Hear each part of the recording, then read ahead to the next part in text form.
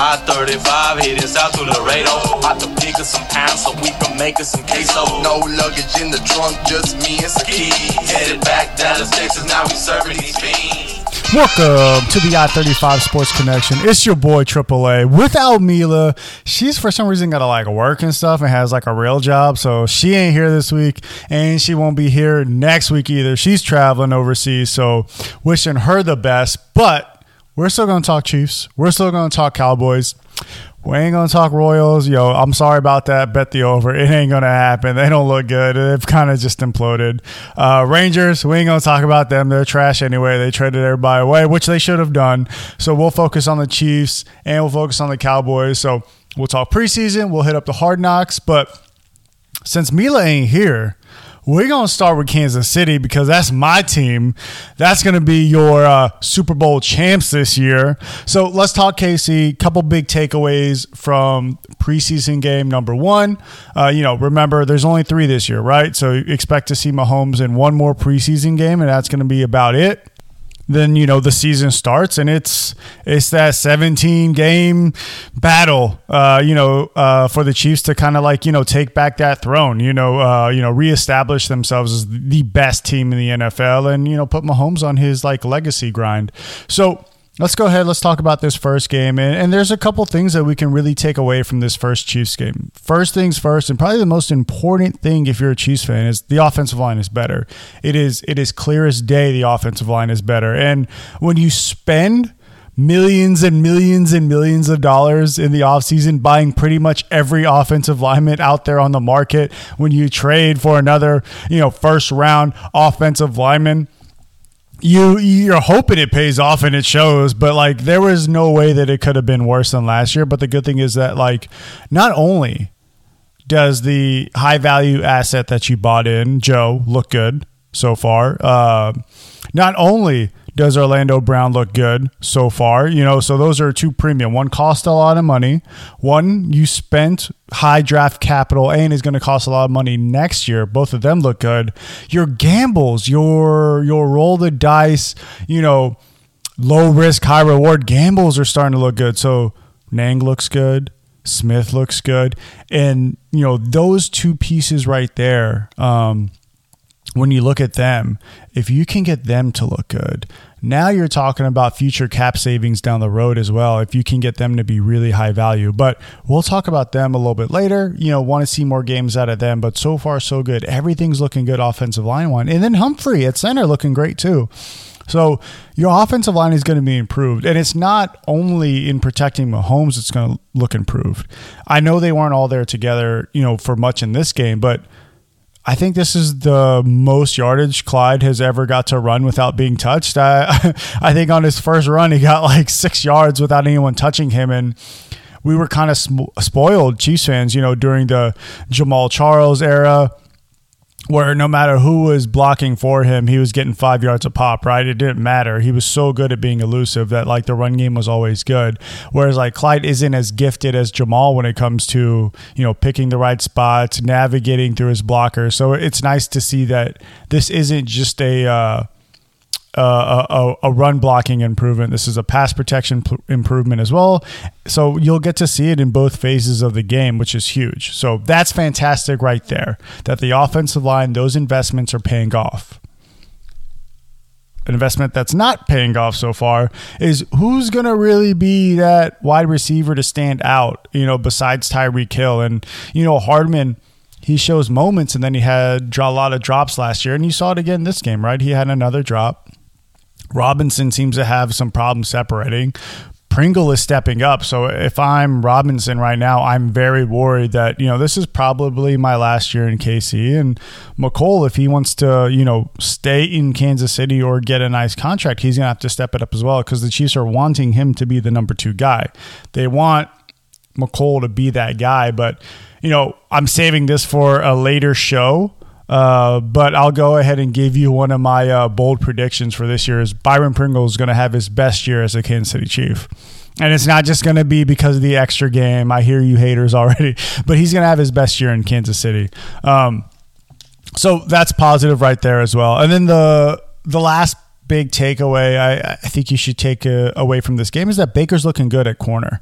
And, we talked about this a few shows ago. I can't remember what show, but go back, listen to one of the podcasts. But we talked about how you're going to need to prepare for Honey Badger not being here. I know a lot of Chiefs fans want him to be here, after this year, but when you look at the way the Chiefs salary cap is set up and kind of like what their priorities are, he isn't the guy that's the priority, right?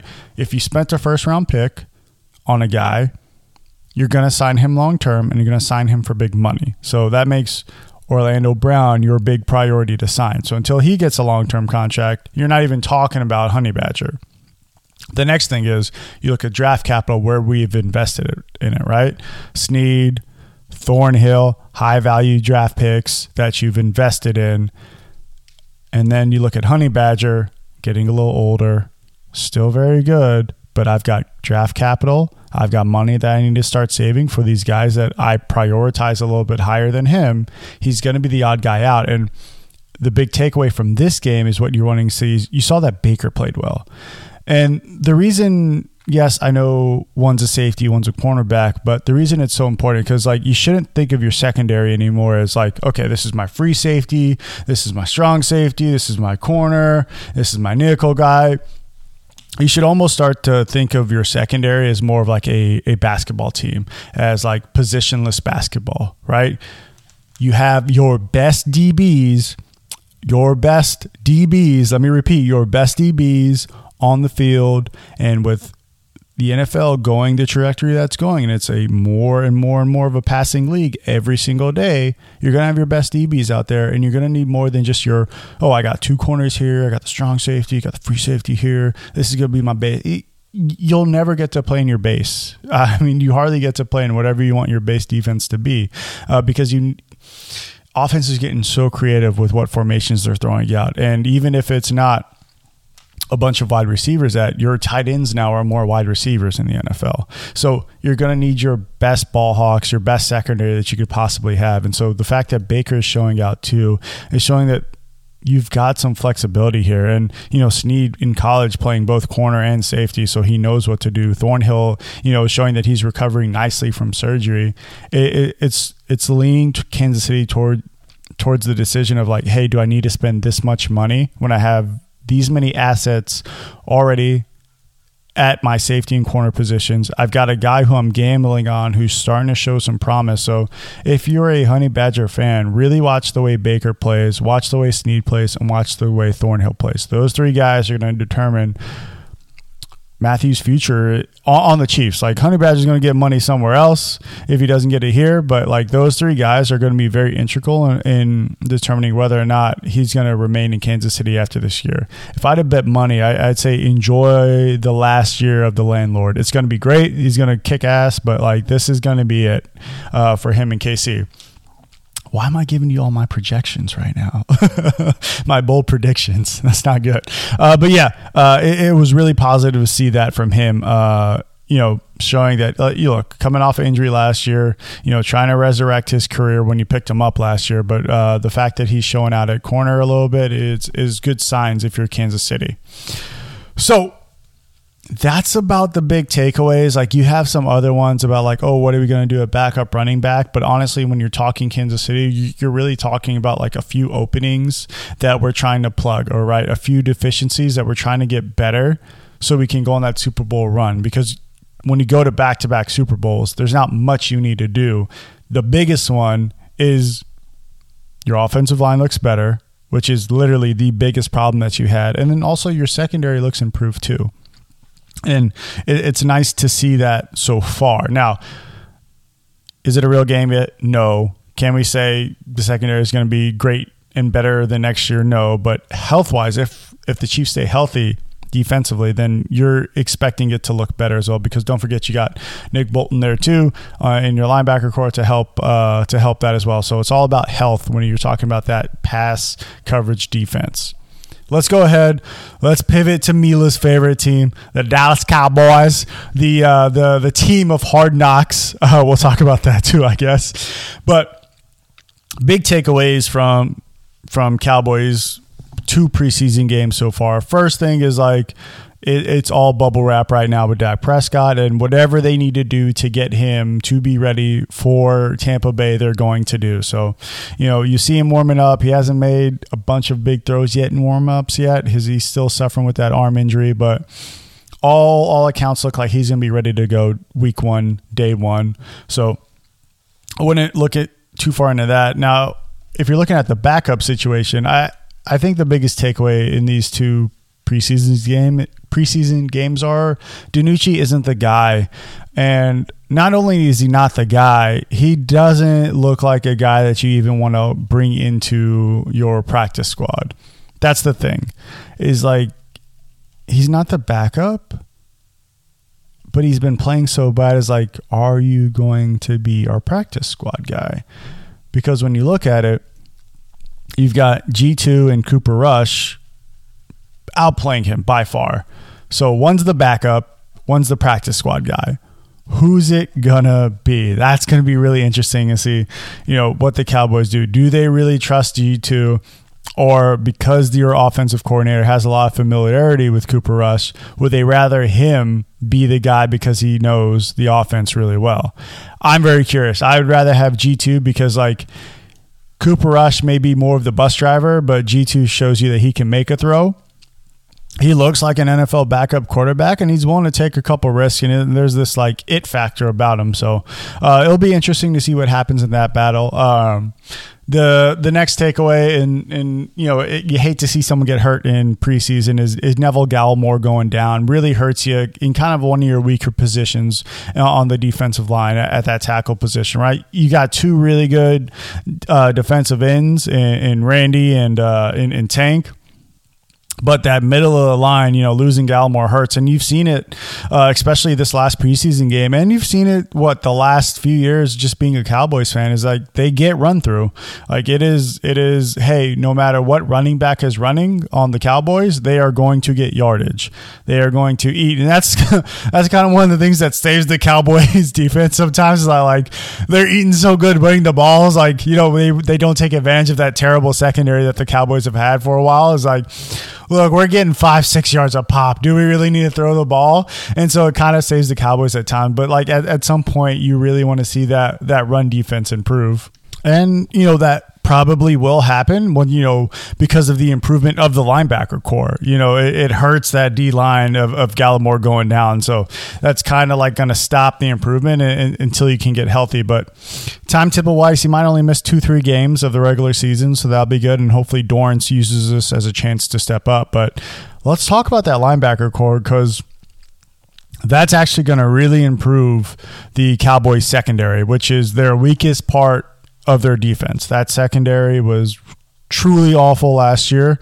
Not looking that great so far, but that linebacker core is looking much improved, and it's in large part thanks to, the additions that you made in Neal and drafting Parsons. So both Neal and Parsons already look better than Jalen Smith when you're talking about pass coverage. So that improvement right there, plus Leighton Vander Esch being healthy, is making your pass coverage a little bit better than what it used to be, right? And if you're a Cowboys fan, you got to be not excited that your fourth best linebacker is also your highest paid one, but excited that your pass coverage is a little bit better because of that investment that you made on your defense, right? Diggs still looks good. The real battle is going to be who's going to play opposite at Diggs at corner, who's going to be the other guy. You see a lot of stuff that you like, from Wright, who was the riskiest pick, I'd say, who everybody said you reached for. Even I myself said you reached on Wright a lot, and I still believe that, because when you watch him play, it's not like he necessarily knows what he's doing, if it's right or wrong, but he's using his athletic ability to make up for the mistake that he's making on the field. And while you can get away with that in preseason, where it's basic routes, you're going up against second and third stringers, you don't want him to be the guy that teams start to pick on in the regular season when he's going up against 1 and 1As, or when he's going up against really good number twos. And I think that's going to bite you. So while Wright has been playing well, I think if you look at the way he's playing well because of his ability, not necessarily that he's knowing what the right or wrong thing to do is during this play. So it's good to see, but I would be a little bit hesitant if you're a Cowboys fan to go all in on him right now and say like, hey, we've got our guy. Like everybody said that we were dumb, but we weren't dumb. He's going to kick ass. Because just remember, when you're opposite of Diggs, who got picked on last year, but was actually a very good corner in very little separation. You really had to force the ball to get it past him. And you got a guy like Wright who's necessarily shown you that he knows what he needs to do out there or knows what spot he needs to be in. I mean, potentially he can get picked on and really hurt your secondary, but it's too early to say this. So, continue to watch these next few preseason games, especially him and Joseph, to see what develops with them and if they learn that defense a little bit better and if they become better DBs throughout the course of this. Let's pivot to talk about the Cowboys' biggest weakness, that offensive line. If I'm Jerry Jones right now, I'm calling up Wheat Thins. I'm like, look, sponsor our offensive line because that is who we are right now. That offensive line is thinner than a wheat thin. I mean, there is no depth right now on that offensive line. And you're really seeing it play out, even in the preseason, of just how bad that offensive line is if there's going to be an injury. Connor Williams is not looking good at center. And losing Joe Looney really, really hurt because that center position looks awfully weak if something happens to be oddish.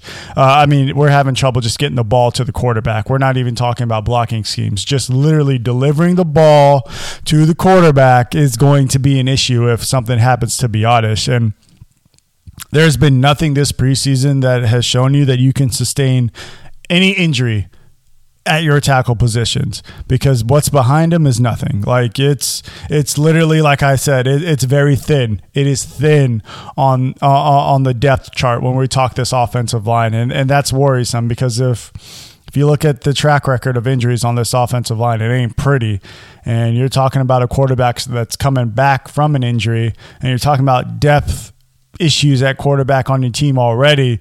It looks like any type of injury in all that offensive line is going to be catastrophic to this team because you can't sustain it. There might as well not be a tackle there at times, especially last year. And so far this year, it really hasn't shown that it's improved. And then if something happens to be oddish, you're talking about pressure head on. And Connor Williams he can't even get the ball to the quarterback right now. So it's very worrisome. There's still time to correct this, but as we go throughout this preseason, as cuts are made, if I'm Steven, if I'm Jerry, look, I know we want to find somebody to substitute for Gallimore, but I don't think there's that big of a drop-off between Gallimore and a Dorrance Armstrong in the middle of your defense. I think, you've got pieces like you drafted already Tristan Hill too, to help make up with that. So some combination of those two. I know he's hurt, but you're expecting Tristan Hill to be back for the season. You're expecting Gallimore to only miss a game or two. There's a lot of things, and you got Osa too as well, who you could maybe put in there as well to help sustain that middle of the interior defensive line. So I think the priority has to be finding some depth for this offensive line as training camp cuts happen across the NFL. Like that's where you should be looking to pick up. I would ignore your D-line and I would be focusing on someone for the offensive line. Your highest paid position is quarterback. Your most injured position is offensive line. If you want to be successful, you're going to need to do something there if I'm the Cowboys. Going forward, Chiefs, Cowboys, the next game, that's kind of going to be traditionally the dress rehearsal game. Now, this season, because there is an extra game this year, you're actually going to get a week break between preseason and week one. So maybe teams might play a little bit more people in the fourth and final preseason game for the Cowboys, or the third and final if you're the Chiefs. But I'm betting your majority and your bulk play will still be this next game here. And you'll use that last preseason game to really determine who you're keeping, who you're letting go, and which way you want to go. So I'm going to be really excited for next week's games across the NFL. And if you're a Cowboys fan or a Chiefs fan, look at some of the pieces that might get cut as teams start to trim rosters and see who you might think is going to be a good fit for you. Now, something else that you should be interested in as the weeks go on, if you're a Cowboys fan, is Hard Knocks. So we saw in the first episode of Hard Knocks, we saw some really nice things from Dan Quinn. Seems like he's really got the team engaged much better and much more improved than, I would say, the D coordinator of last year, who shall remain nameless, because he basically wasn't even here with how that defense performed. So Dan Quinn looks like he's getting buy-in. It'll be interesting to see if he can resurrect some of that great defensive prowess he had in Seattle rather than what was in Atlanta. So you're liking that the team is at least engaged with him. Mike McCarthy, I don't know, man. I know we already talked, but I'm not a fan. I am just not a fan. Like, why are you asking Stephen Jones what to do? It's your freaking team, and you're asking Stephen Jones, hey, what do you think about this? Just make the decision, bro. Stephen Jones ain't the coach. Stephen Jones ain't the guy who you should be asking. And, like, I don't know, that Mojo Moment stuff, I don't know. It looks so dumb to me. Like, I don't know what he's contributing. He seems very lazy to me. Like, I don't know how much Mike McCarthy actually contributes to this team. But hey, maybe I'm wrong. I don't know. But everything he does seems so staged, and it really don't look like Dak likes him very much. So I don't know. I got some bold predictions about him, but we'll save it for the next show. But one of the things I did like was, like, Micah looks very hungry. He looks very fast, and Leighton Vander Esch is kind of taking on that mentor role right now. And I think he said something really, really smart to Micah Parsons, is like, you got to learn that, like, every play isn't your play. You got to learn which ones are your play to make. And that comes to, that Patriot philosophy of do your job. If you're trying to do everybody else's job, your defense is going to suffer. And if you got to be able to trust the guy opposite you, trust the guy behind you, trust the guy in front of you to make the play, to do their job. If you're trying to overdo it for everybody else, and your defense doesn't have a chance to be successful. So I think, honing that in, telling Micah, like, look, you gotta trust everybody. You gotta do your job, because if you're trying to make the play throughout the field, your defense is really gonna struggle, especially like when you look at teams like Kansas City, who does a lot of misdirection. If you bite too hard, you're going to get beat very badly. Or you look like teams that love to do the cutback run scheme. It's predicated on teams over pursuing to create those cutback lanes. So you're talking about some big play things that could really hurt you if you try to make every play. So it was nice to hear that from Vander Esch, and already starting to establish that relationship of being a mentor to him. So I'm very excited to see, what the next episode has in store. Who else doesn't know how to, gift wrapped items like Zeke, which I really think that was a bit like, he's had to have wrapped a gift in his life. Like, there's no way he hadn't, right? Like, I think that was like planted in the episode. But what do I know? What do not I know? My whole favorite scene in that whole episode 1 was your backup lineman wanting cake, going, "Oh, I want some cake! I want some cake!" So I thought that was awesome. But stay tuned for the next episode. We'll talk a little bit more Cowboys Chiefs after the next preseason game. Hopefully we see some improvements, in those areas that we mentioned before. Thanks for tuning in. Mila's going to be out for one more week. You'll have me solo one more time. Hope you enjoy it. Hit me up at I35 Sports CXN on Twitter for any of your football needs. See you guys.